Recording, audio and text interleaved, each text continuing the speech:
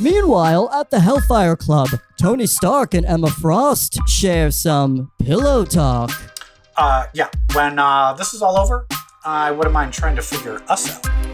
You forget, I've seen your plans. The only future planning you need to worry about is sorting an urn, dear. You don't like our odds? Oh, I think I'm going to be fine. Uh-huh. You, however, are in trouble. Oh, Hold on, dear. oh, what? Hold on. What? Stop. I know it's not big, but come on. It's the motion in the ocean. It's not that. Oh. There are two gay men staring at us through your window. Oh, God. Show yourselves, boys. Brett and Evil Jeff from Comic Book Queers. I can read your minds. I know it's you. Oh, so sorry. Hey, yeah. Oh, my God. It's just don't mind Sorry. us. Keep on going. I know Keep on going. I'm eating some popcorn, so the crunching's probably a little loud. But we've been waiting for this for ages. Like, we are so into this. Like, we didn't think we were going to be, and now we're super into it. We just had to see it firsthand. Yeah, we are so obsessed with you. We will just, we just pretend we are not here. Pretend we're not here. Just one little note. If you could, go into diamond form for just 1 second at least. Yes. Yeah. All right. And Tony, more S. Go. Yes. Okay. Okay, and... Boys, get the fuck out of here before I turn you both into heterosexual men. Oh, fuck. No. I don't want that. I'll turn you into incels. No. No. Okay, we're so sorry. That's Cue the bad music. fashion. We'll start the show. Yeah. We'll start the show. Cue the music.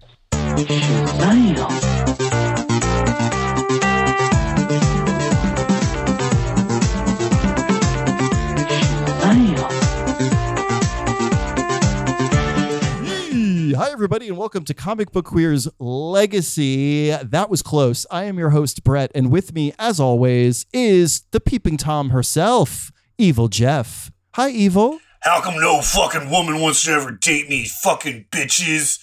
Oh, no, her incel spell. Oh, no, you need to get me gay again. Say something to make me gay.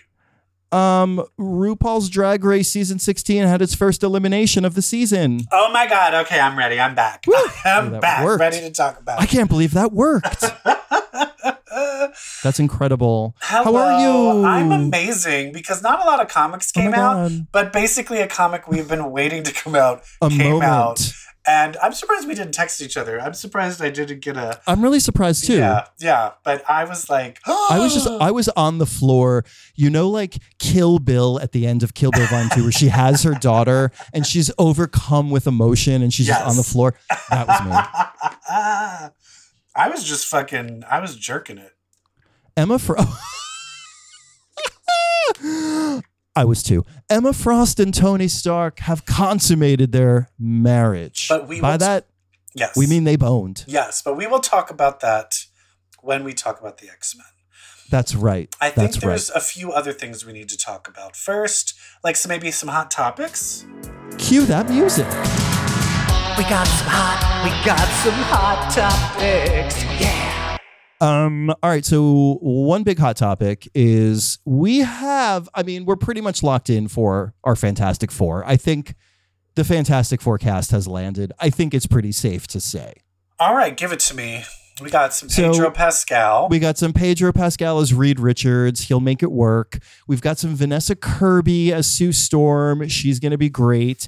We've got some Joseph Quinn as Johnny Storm. I just hope he nailed his audition. And then we've got Eben. I can never remember this guy's fucking name. It's cousin from The Bear. It's Richie from The Bear. Oh, yeah. Is Ben Grimm, which I think is great. I mean, he was just, he won a fucking Emmy just now. Did he win the Emmy? Yes, girl. Oh, wait, was that the Golden Globes? No, I don't all think three of them. I don't think he won the Emmy. Did he win the Emmy? Shit. I think he won the Emmy for Best Supporting Comedy. Eben Moss Bacharach. Yeah, Burt Bacharach's son. Is that real? No. Oh my God. No, he did win the Emmy. There's a picture of him with the Emmy. All three of them won. Jaw, Io. Io was also killing it with her speeches. She's a force. Her speech where she was like... About assistance? She was like, I know, it was just like, great, I have a kid that wants to do improv. Like... I was like, you speak to me on so many levels. I know. You're everything I thought I could be one day. Also, her character from The Bear and then like her character from Bottoms, like this girl has range. Oh, big time. And theater camp? Yeah. She's so funny in that too. As that Swindler? Yeah. So funny. Yeah. So, okay. And who's Doom? Who's Doom? I don't know if we don't have a Doom. We just have a 4. We just have a 4. Could be Galactus. Might not be Doom. I mean, they got to bring in Doom, especially with all the Kang nonsense. He's gone, by the way. Have we talked about that? Oh, yeah, that's right. He is gone. He's gone. You know who they're saying is going to replace? Who?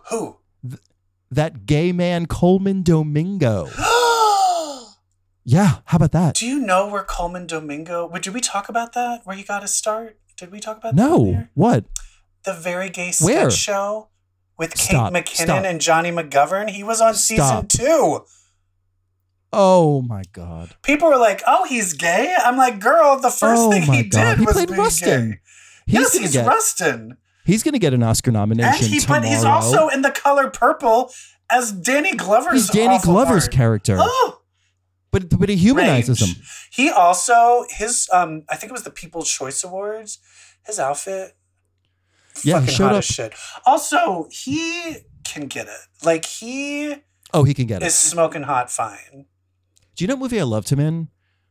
What? The new Candyman. Nia DaCosta's Candyman. Loved it. Loved him in it. Oh, that's right. That's that movie. One of my favorite horror movies in the past few years too. So good. So good. Also, the idea of me, and it's like, I know he's out of my league, but the fact that he's an openly gay man, the thought that we could potentially have sex.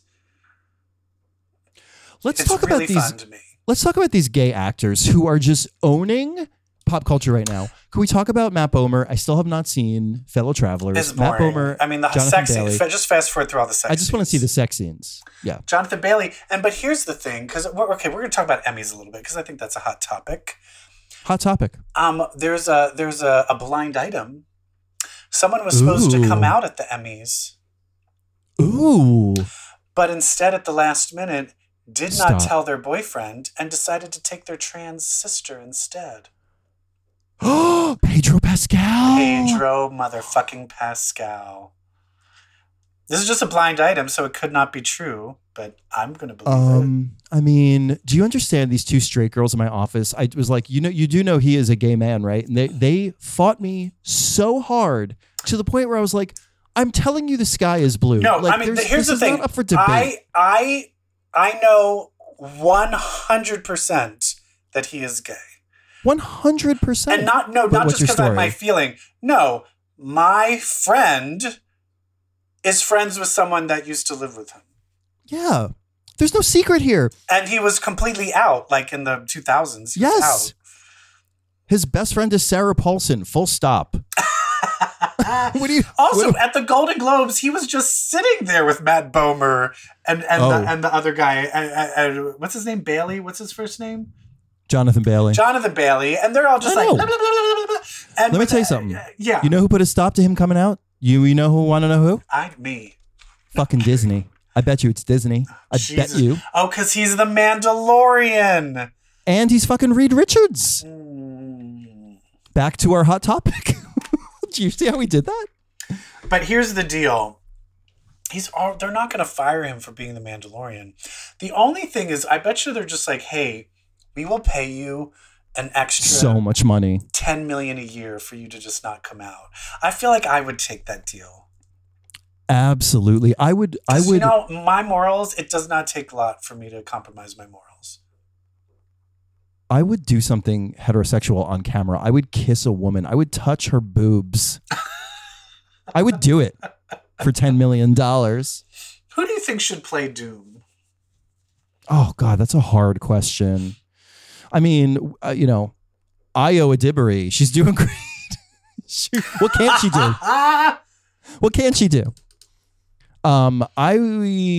Doom. That's tough. Mads Mikkelsen is so the obvious answer that it's boring. Who? The guy that played Hannibal in the TV show. Oh, right. What if we pick another gay guy? Who's the guy from All of Us Strangers? Oh, Andrew Scott. Andrew Scott. Oh, he would be perfect. You know why? Because he's a great Moriarty. Yeah, he's good at being the villain. Yes, that's good. That's good. Paul Mescal. I feel He's he's a too young. I feel heterosexual he's man. too young. No, I'm questioning his sexuality. Paul Mescal, did you see All of Us Strangers? I have not yet. I went to see Poor Things instead, which we'll talk about later. I saw it, and as a third act, the third act I did not like.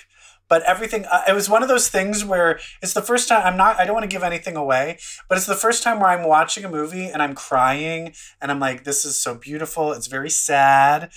And then the third act happens and I was like, what? I don't like any of this. I don't like any of this. And so, but I will say this, Paul Mescal, he has a free ticket to our side, to the gay side, whenever. Please join. Their sex scenes were smoking hot. He's hot. But Paul Mescal is in my top. He's entered my top 10 of like hottest men ever. I'm not prepared to give a top 10, but maybe we should do that next week is give our top 10 hottest men. Current? God. I need to do some research. Yeah, me too. Is this only actors or can we go porn stars or can it be my neighbor across the street? I think we should. You can do that sparingly. I actually think we should leave porn stars off the tape. No. Oh, because they're not people? Because sex work isn't real work? What? Okay. Wow. That's exactly what I'm saying. No, stop it. I think you get one porn star out of your. You get 10% porn star. Okay. You get another 10% could be someone I don't know. Okay. But then you have to, and like musicians, I guess you can do like rock stars, I guess. Yeah. But I'm talking actors. You can do an athlete if you want. Okay, enough. Next week.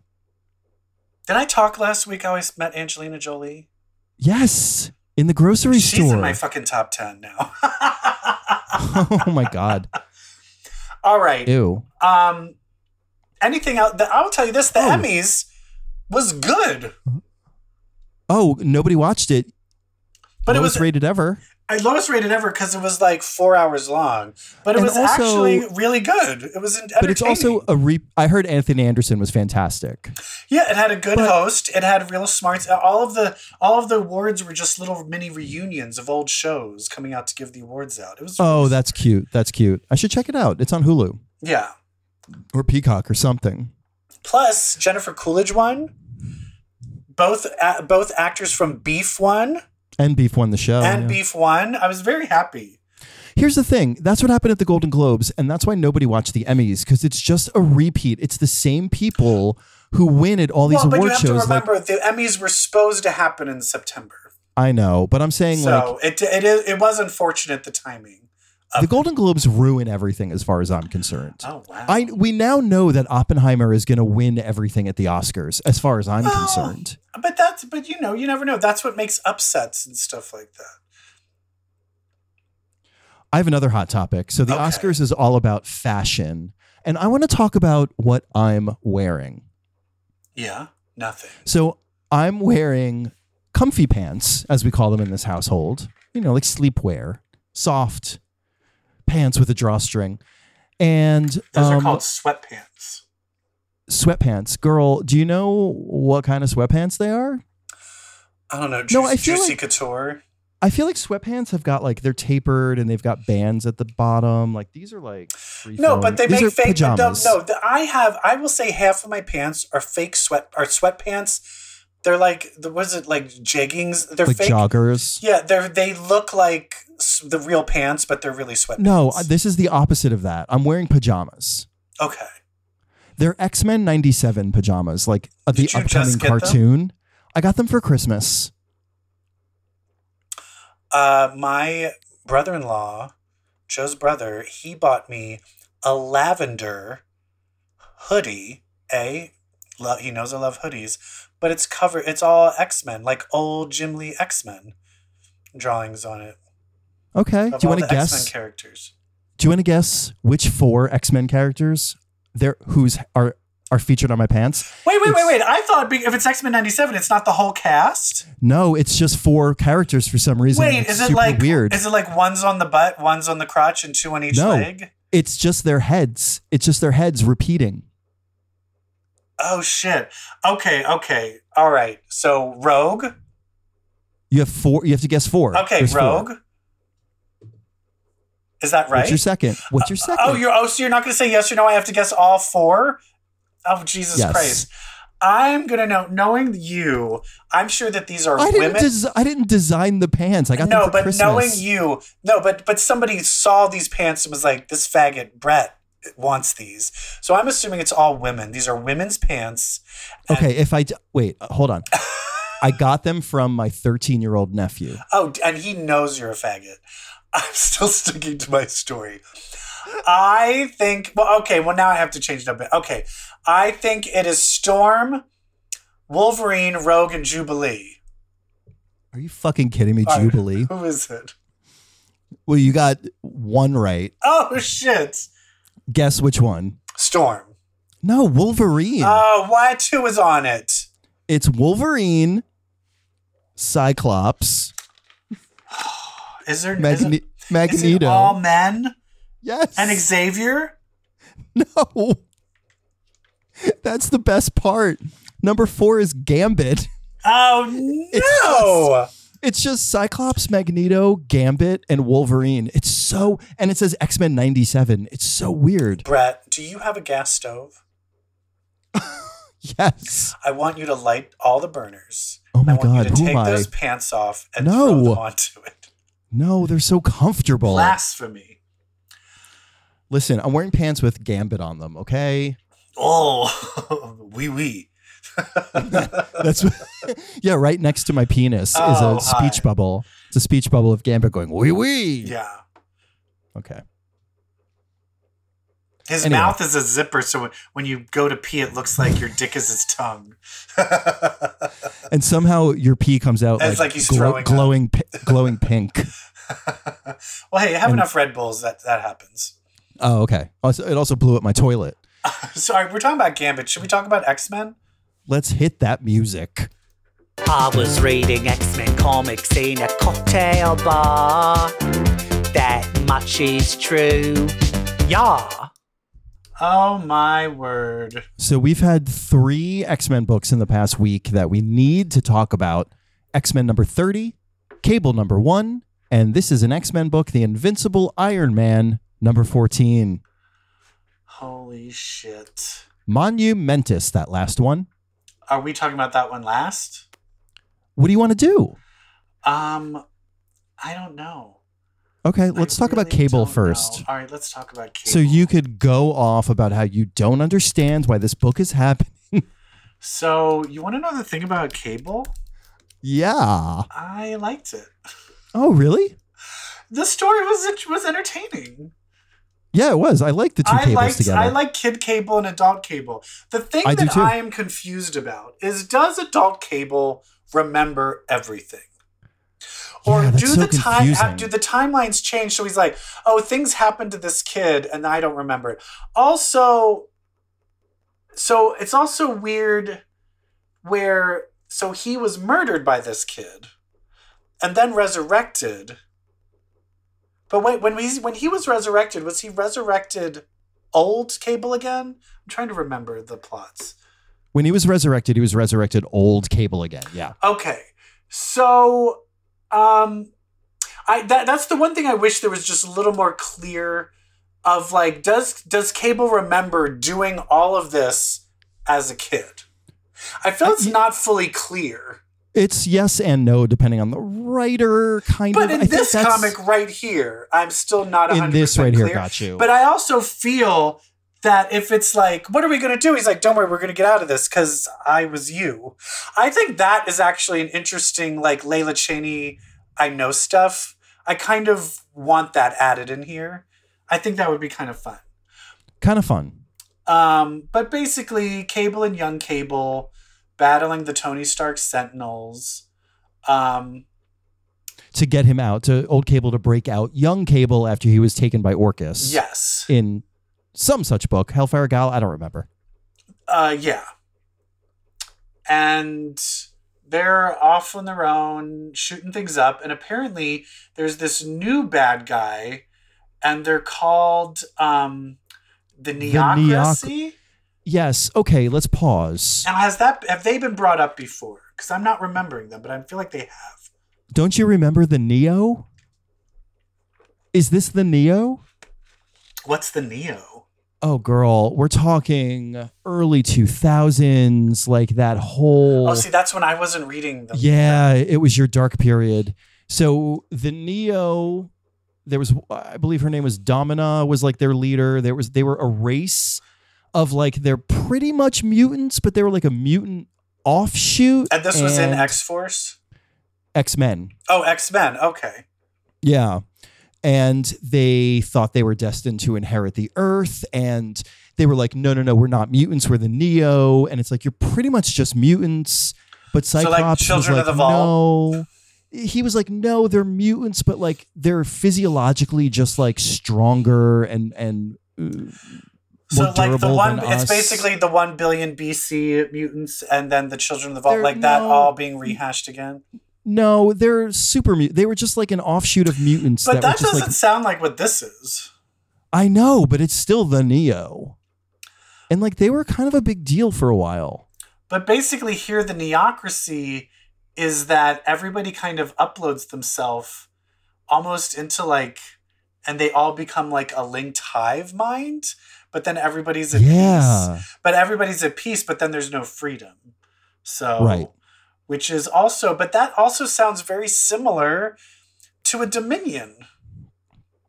Oh, does it? Yeah, doesn't it? Isn't that what a Dominion is? Yeah, I think so. Yeah, you get assimilated into like the hive mind. Because it was supposed to be the Technarch, but what is it? The Phalanx, yeah. The Phalanx, but then now it seems that's being written out. And forgotten. Yeah. I don't know. It's confusing. But anyway, it's confusing. He's like, these people will destroy the entire universe. So we need to take them out before Orcus. And they're both just doing fun little adventures. And that's the thing is, I don't mind fun little adventures if the writing is good and the chemistry is good. And they have good chemistry and the writing is good. So I like it. I like it too. The woman who they visit in the park, who's drinking the coffee with the red hair, wasn't she like Cable's Lois Lane a long time ago? Irene Merriweather? I don't remember. I think don't recognize her. Irene, for some reason I remember Irene Merriweather as being like a Cable character. And I think I should have done some research.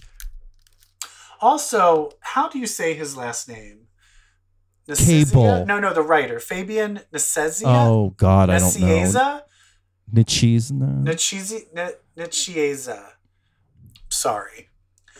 But he wrote New Mutants, right? Oh, I mean, he's a stalwart. Like, he's a fucking Chris Claremont and Louise Simonson.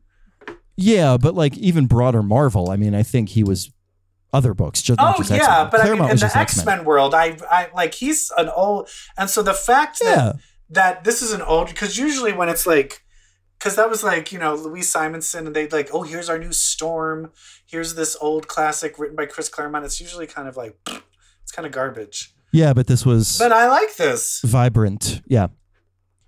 Had energy, had fun, had smarts, was good. I still want to know if it's the Neo. Color me impressed. Color me impressed, girl. Do you want to talk about X-Men number 30? Fuck yeah, I do.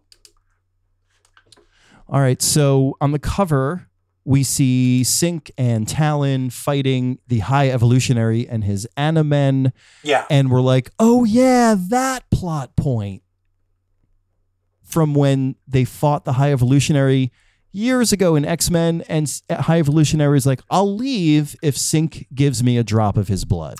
And was that before or after the Vault?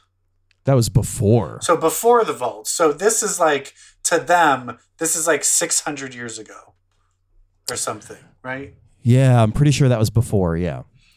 All right. Well, I think. Oh, God. Listeners, you and you and you. I'd like to know, was that before they were lost in the Vault?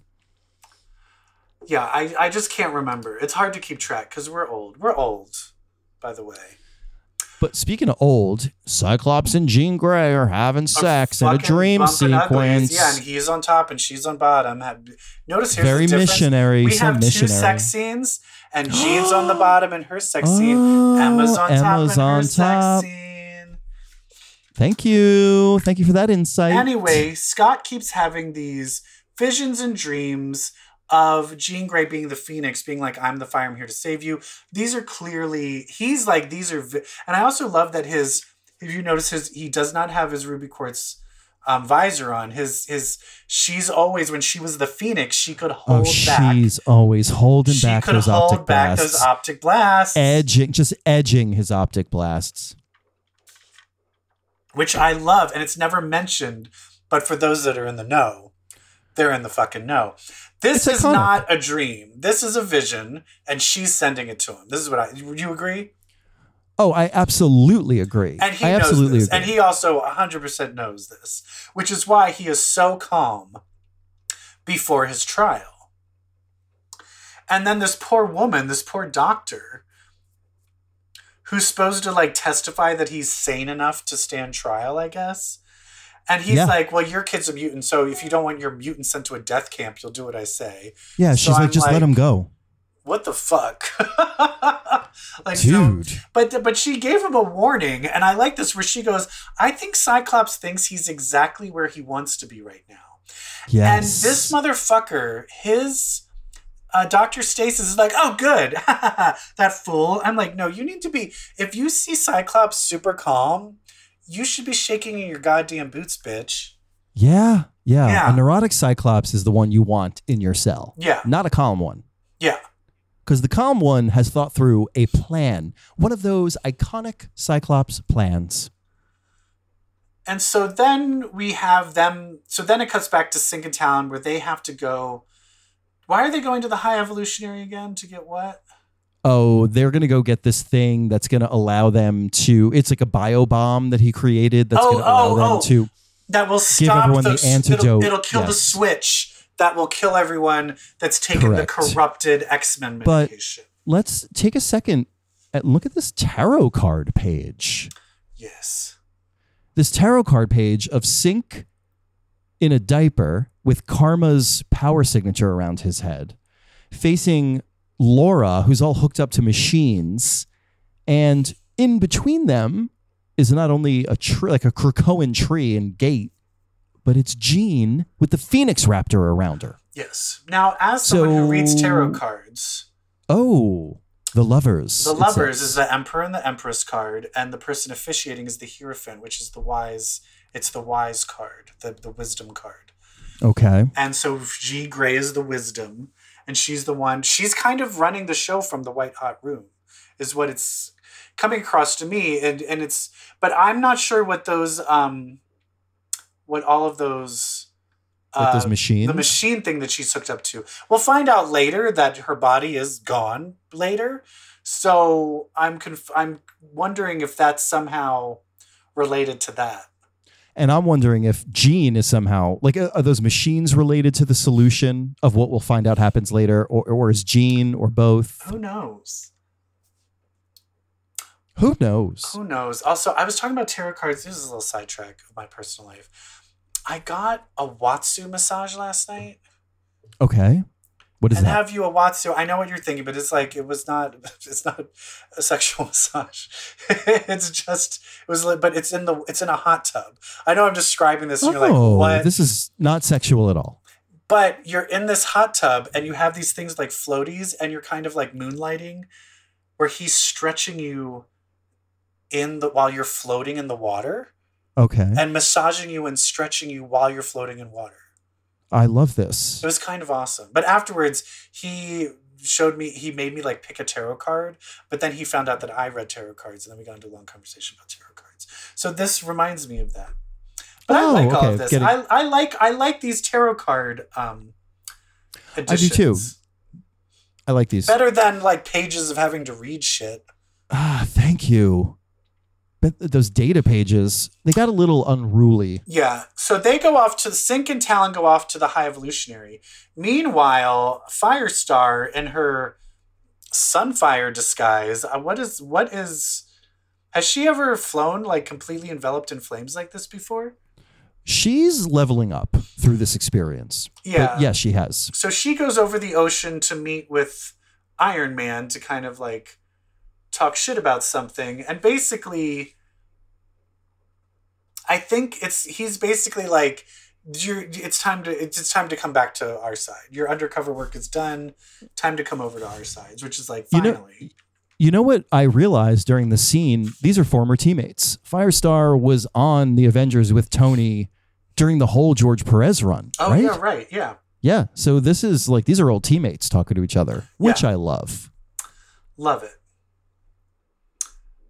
But the High Evolutionary, who's just a total dick, and I don't know is that his daughter? Yeah, I guess so. And then they're like, let's have a battle. And then he's like, I still have Jean Grey's powers. And here's the thing is where I also want it to be addressed that like Sync seems more powerful than Hope. I know we've talked about this before. I know. And he's not the Omega for some reason. But Sync and Hope have the same power set. But also when they were discovering Omegas, Sync did not live 500 years and then get resurrected. You know what I mean? Yeah, but also yeah. Hope does not pay a price for her power. Sync does. What price does he pay? He ages. He ages when he uses the powers? Yeah, they're really leaning into that also lately, by the way. Oh, but he's always just using but he can keep Talon's powers. That's the thing, is he can keep them. That's what ages him. It's when he uses a power that he has kept or remembered, he ages rapidly. But how does that work when you use someone's power that makes you not age? Oh, after you're done using her power, you age even more. Oh, but that's the thing is, but can he, because that's the thing is, how long can he use the power for? It seems like Jean's been dead forever.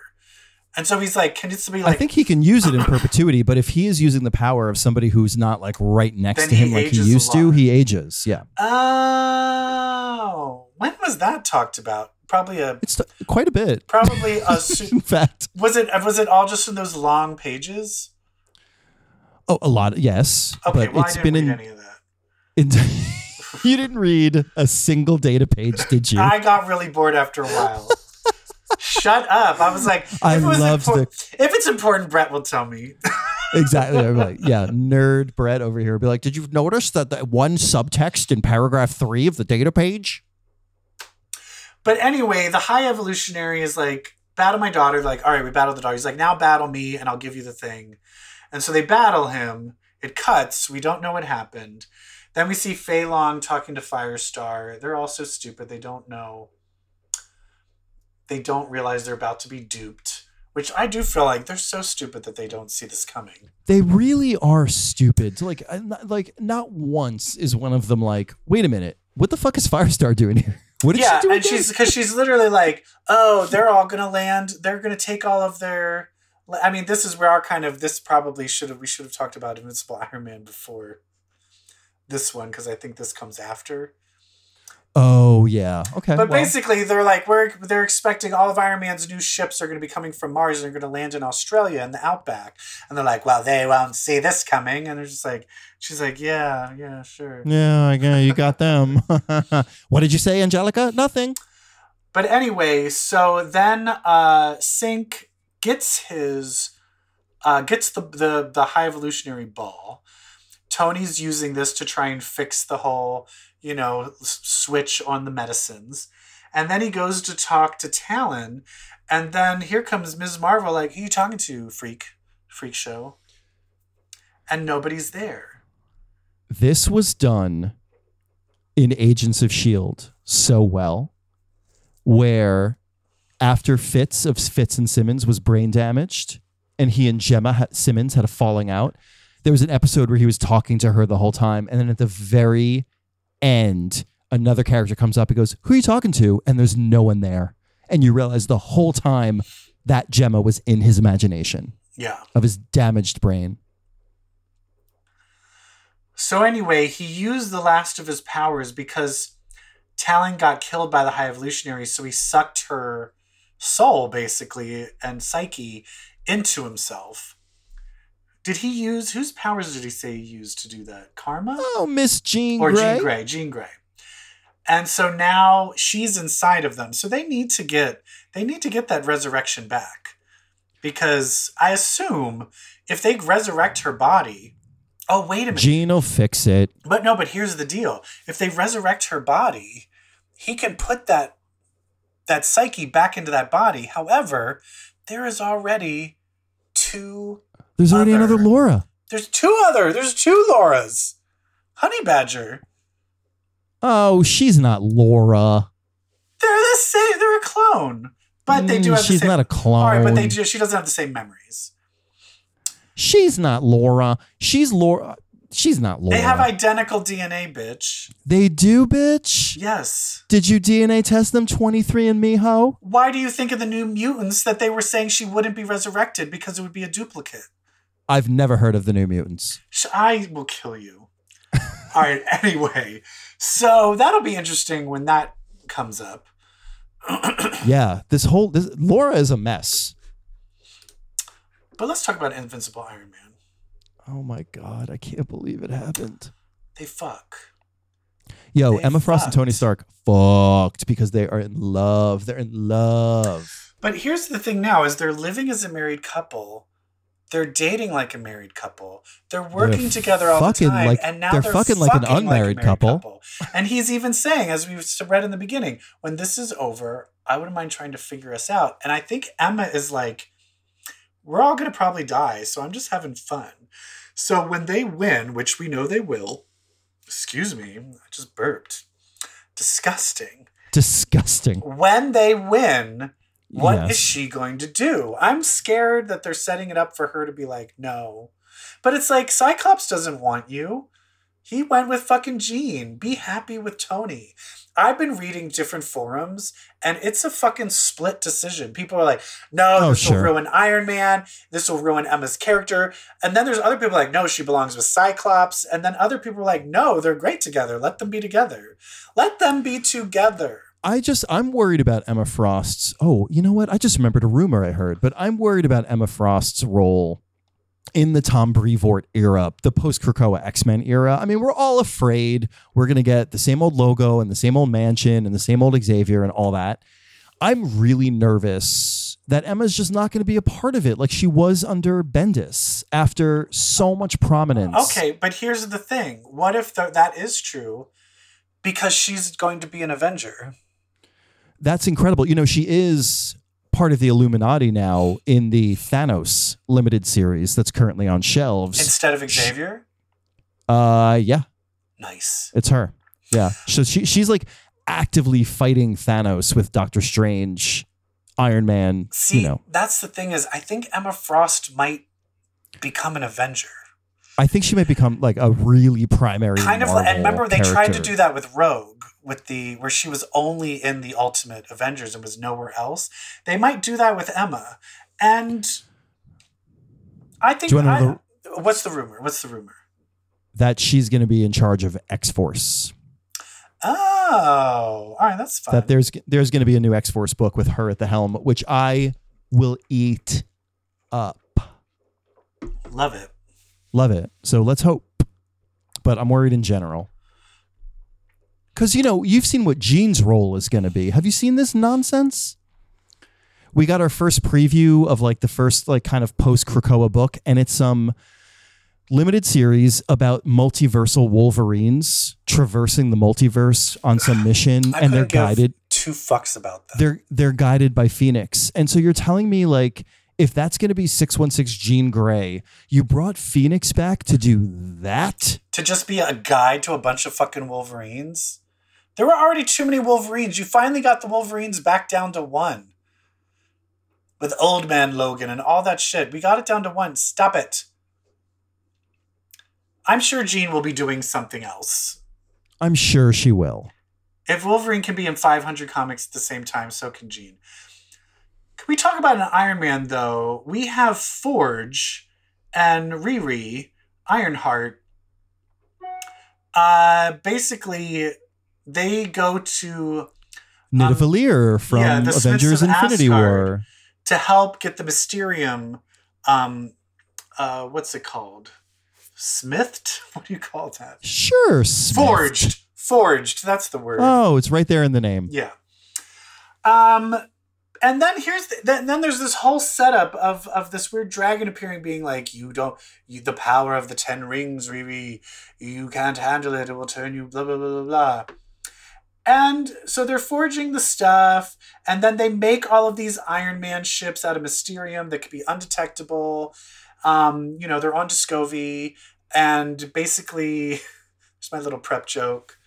Thanks for not laughing. I'm sorry. Asshole. I'm sorry.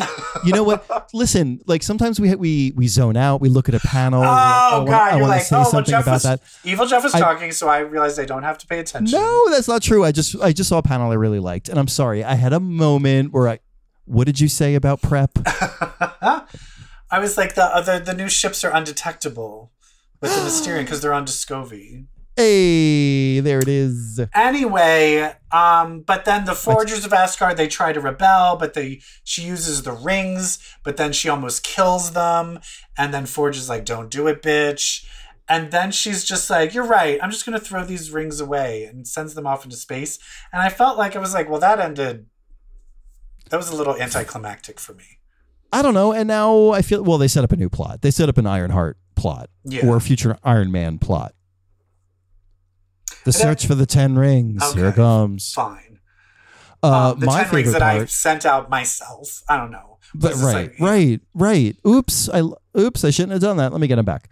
My favorite part was when the guy activated Forge's automatic defense leg. Yeah. No, you fool. You've activated my automatic defense leg. Oh my God. I want one of those. Right? I got one. And in the end, it turns out Orcus, that Wolverine, that extra dead Wolverine that didn't, all those extra dead Wolverines lying around. Back to that. That one's ready to fight Tony Stark. Ready to go, ready to fight. It's a Wolverine body. Here we go. Cool. It all's coming to a head. It's great. Coming. It's great. It's great. It's great. I want to talk about a next section, now that we're done with the X-Men, I want to talk about a new thing. Well, it's not new because I talk about it a lot. But anyway, I want to try and convince Brett. This is another segment of me, Jeff, trying to convince Brett to watch a Thai BL. Hit the music.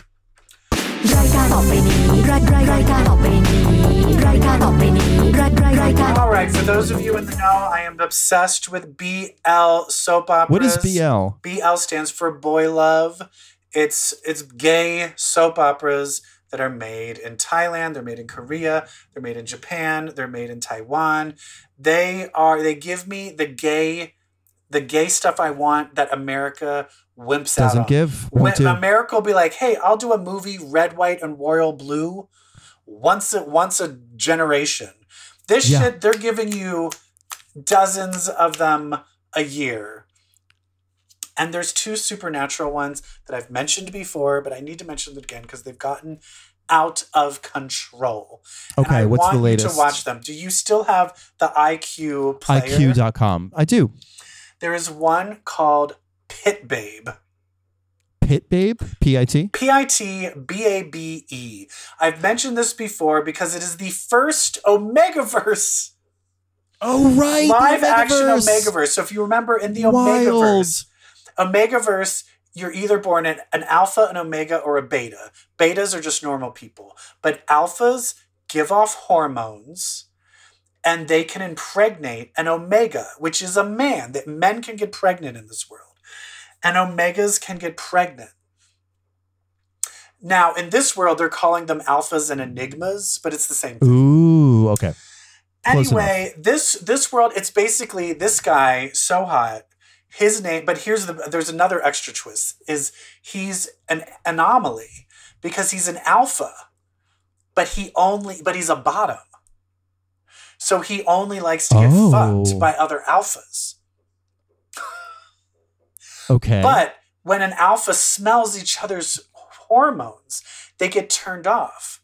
But in this, he meets another alpha and he doesn't smell his hormones.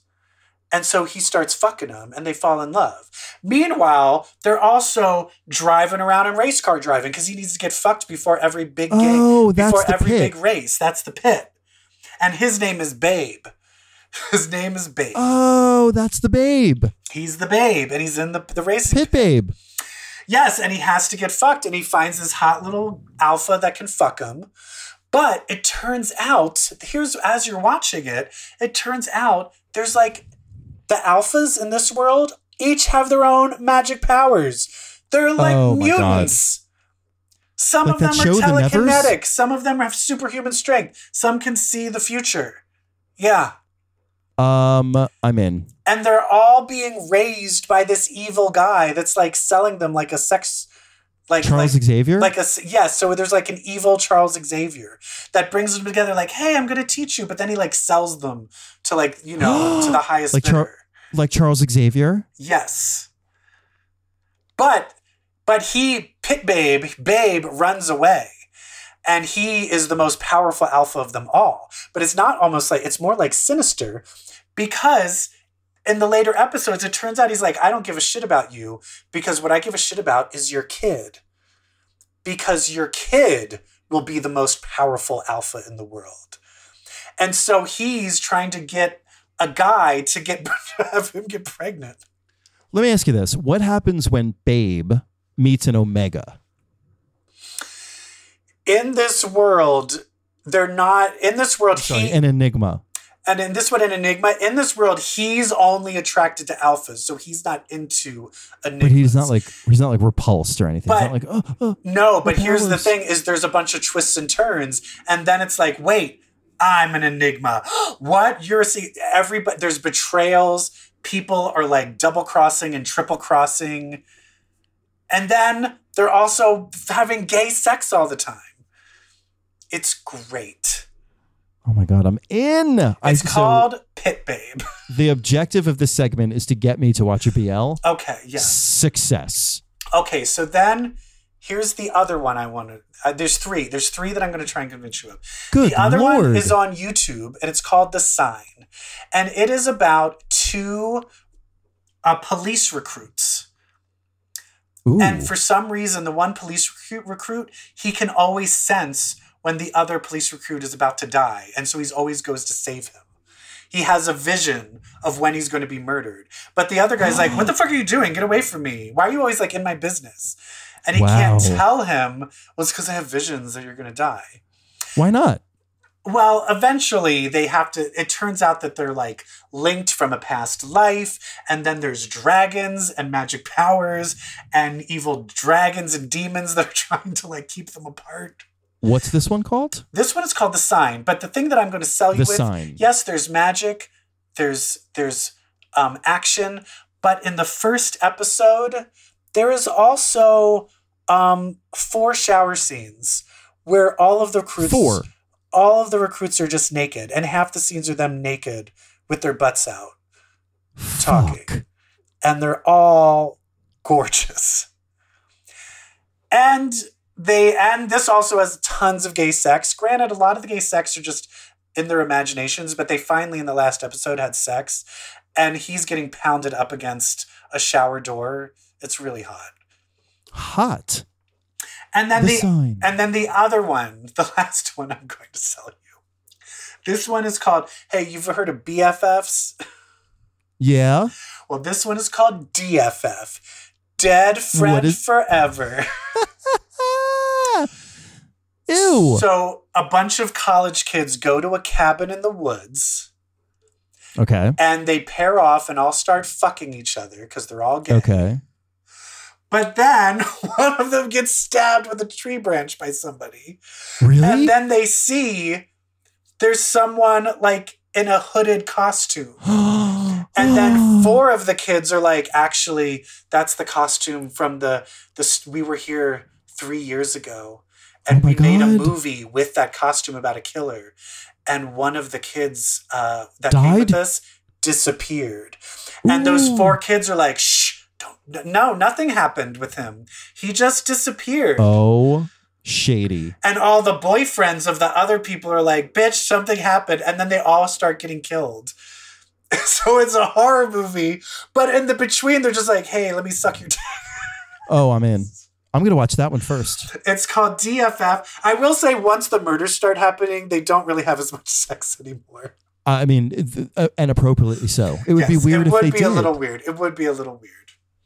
And that one's called DFF.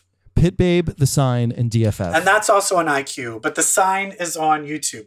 Hey, and just listeners, I'm telling you, somebody watch one of these and message me because I'm alone. I will, if you message me and DM me on Instagram, I will talk to you about it because no one else watches this. And He's it's talking so about fun. me. Anyway, it's good. Okay. All right, that's the end of my segment. I've watched other things that you've watched. Okay, what hit the music? I always feel like I'm watching a comic movie or TV. So I've watched two, I keep track of my first watches, movies I watch for the first time throughout the year on my Letterboxd account. And CBQ Brett, by the way, if you're on Letterboxd, and those were Asteroid City and Poor Things. And I understand that you've seen both of those as well. Fairly recently. I'm not a Wes Anderson fan. I feel it is all pretty shots and flourishy dialogue that means nothing. And I have to say that you must then have hated Asteroid City because it is the most quintessential example of exactly what you're just talking about. So my partner Joe loves Wes Anderson movies, and which is surprising because I'm always like, he hates everything. He loves them. I think it's because he is a storyboard artist, and Wes Anderson is a fucking storyboard artist's wet dream. Yeah. Oh, absolutely. Because it's gorgeous. I will admit that. Symmetrical. I was watching it on the plane because I'm like, I'll watch it on the plane. I'm trapped. I had to stop. I made it about an hour into it, and he's like, no, but look, there's aliens in this. And I was like, I don't care. The second, so if you have not seen Asteroid City, and this may get an Oscar nomination for best screenplay. It's on a lot of people's lists for screenplay. I would be very surprised if it did. The second that it opens with a black and white Bryan Cranston, who is giving you the concept of the movie. This is not a movie. This is a play. Asteroid City is not real. What you are about to witness is a play, not a movie. I was like, oh, this is going to be annoying. But here's the thing is they still were showing the play and then going back to the color version. And I was like, oh, wait, so the color version isn't the play? The color version was the play, but they delivered the play as if it was a movie. That was, but then the part that was the movie part then should look real. Then don't do any more of the black and white stuff. I hated it. I hate it. I liked Rushmore and The Fantastic Mr. Fox. This is the only Wes Anderson movies I like. The Royal Tenenbaums is one of my favorite movies of all time. Fuck that movie. And I got into the biggest fight with people where they're like, oh my God, Gwyneth Paltrow, she is our queen. And I was like, fuck Gwyneth Paltrow in that movie. She was bad. And everyone's like, no, she was amazing. And I was like, no, it's just written for somebody anyone that can't act can do that. She just was sad. She just she literally just had no emotions. Anyone that can't act can do that shit. Yep. But I love it. She was great. Okay, so I hated that. Did you like it or did you not like it? I thought it was interesting, but watching it was tedious. Yeah. Okay. But I heard you watch something else that is my favorite movie of last year. So we're gonna go to complete opposite. Yeah, I can't say enough good things about Poor Things. I think it should be at the top of everyone's list. I have to say, I was very surprised and pleased. I went on a Sunday night and my theater was packed. And it had been out. Packed. People are really into this movie, but people don't realize how fucking weird this movie is. Weird. I could feel and sense everyone around me being like, oh, it's this? Yeah. But then kind of digging it. Yeah. I had the fact that I love this movie this much, even though I had the worst experience seeing it, I am always I am always in charge of the tickets because I'm OCD when it comes to movies. People are like, "Oh, we'll just be like miss maybe the previews." I'm like, "No, bitch. No. We need to be in there for the whole experience." No. Yes. Okay. I want to go to a movie theater with assigned seats. I want to be sitting where I want to be sitting, and I want to get there before the thing starts. So a friend bought the tickets. And then I thought the movie was at 7:30 and we're all eating. And he's like, "Oh, we should get the movie. The movie starts in 10 minutes. And I was like, "What? I thought you said this movie doesn't have assigned seating. We need to get there a half an hour early to get the seats." And he's like, "Oh, no one's going to see this movie." And I went, "Everyone's going to see this movie." We show up. There are only 4 seats in the very front. The very front. Literally, you had to arch your head 90 degrees. Can I ask you a question, though? Was a part of you so happy that was the case? This movie, because you were right. It was because you were right. It was all fisheye lens. Yeah, that's true. It totally worked. No, I just meant because that meant you were totally right and you should have got the tickets. No, I wish I had to get a massage a day later because I had a crick in my neck from seeing in the water where you got jerked off. I did not get jerked off in the water. I swear to God. All right, Poor Things. Who knew it was Frankenstein? Great. It was Frankenstein. It's creepy, baby. It's Frankenstein. Pregnant lady, suicide Frankenstein. It's baby brain in an adult body. That's Poor Things. Let me tell you something. It's also a device to really turn a mirror up to society and show you how stifling and unnecessary and just plain odd and stupid society is. Yes. Namely, their rules.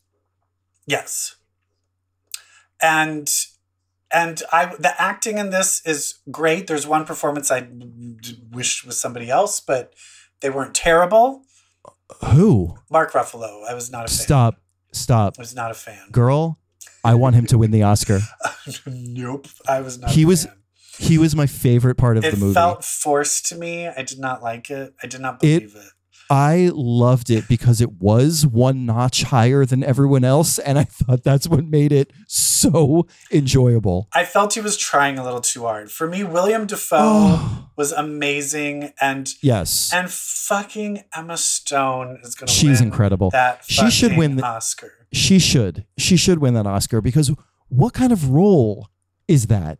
It's incredible. Well, it's a tour de force. And I'll tell you right now, I saw the biggest contenders.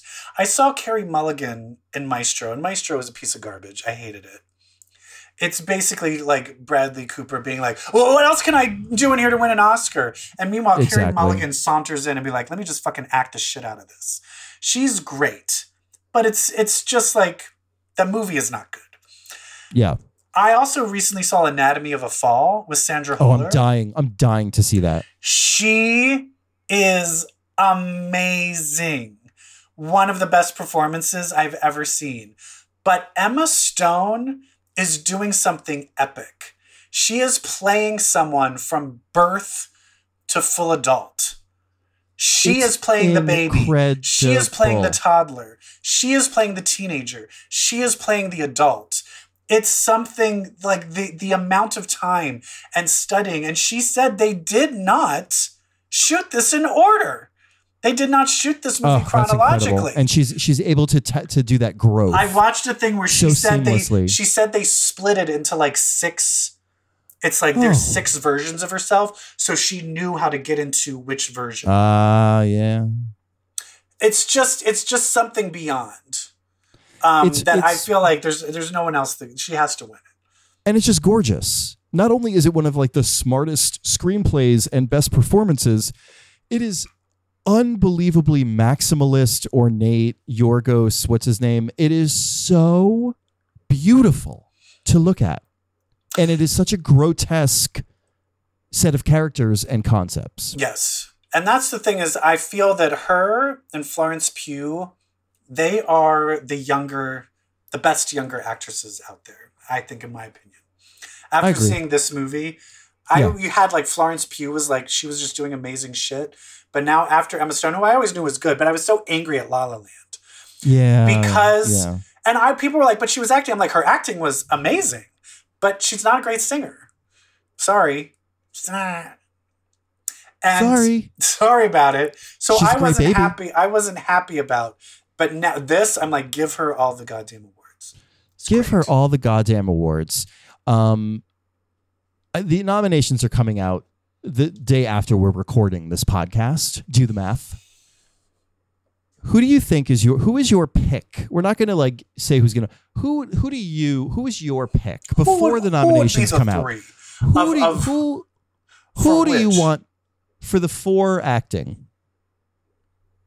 For the 4 acting, it's usually 5 or 6.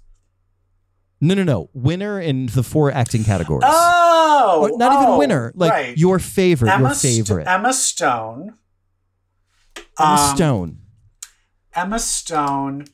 I think I want me some Charles Melton for Best Supporting Actor. He just blew me He needs away. that momentum back. I know it's going to not happen, but I'm sorry. I'm going to fucking... I know Divine she is great in The Holdovers, but it's a very subtle performance, and I just kind of love the tour de force of Julianne Moore in May December. Yep. I would give it to Julianne Moore. Best Actor. Oh, who are the nominees? Who's everyone? Who even? I mean.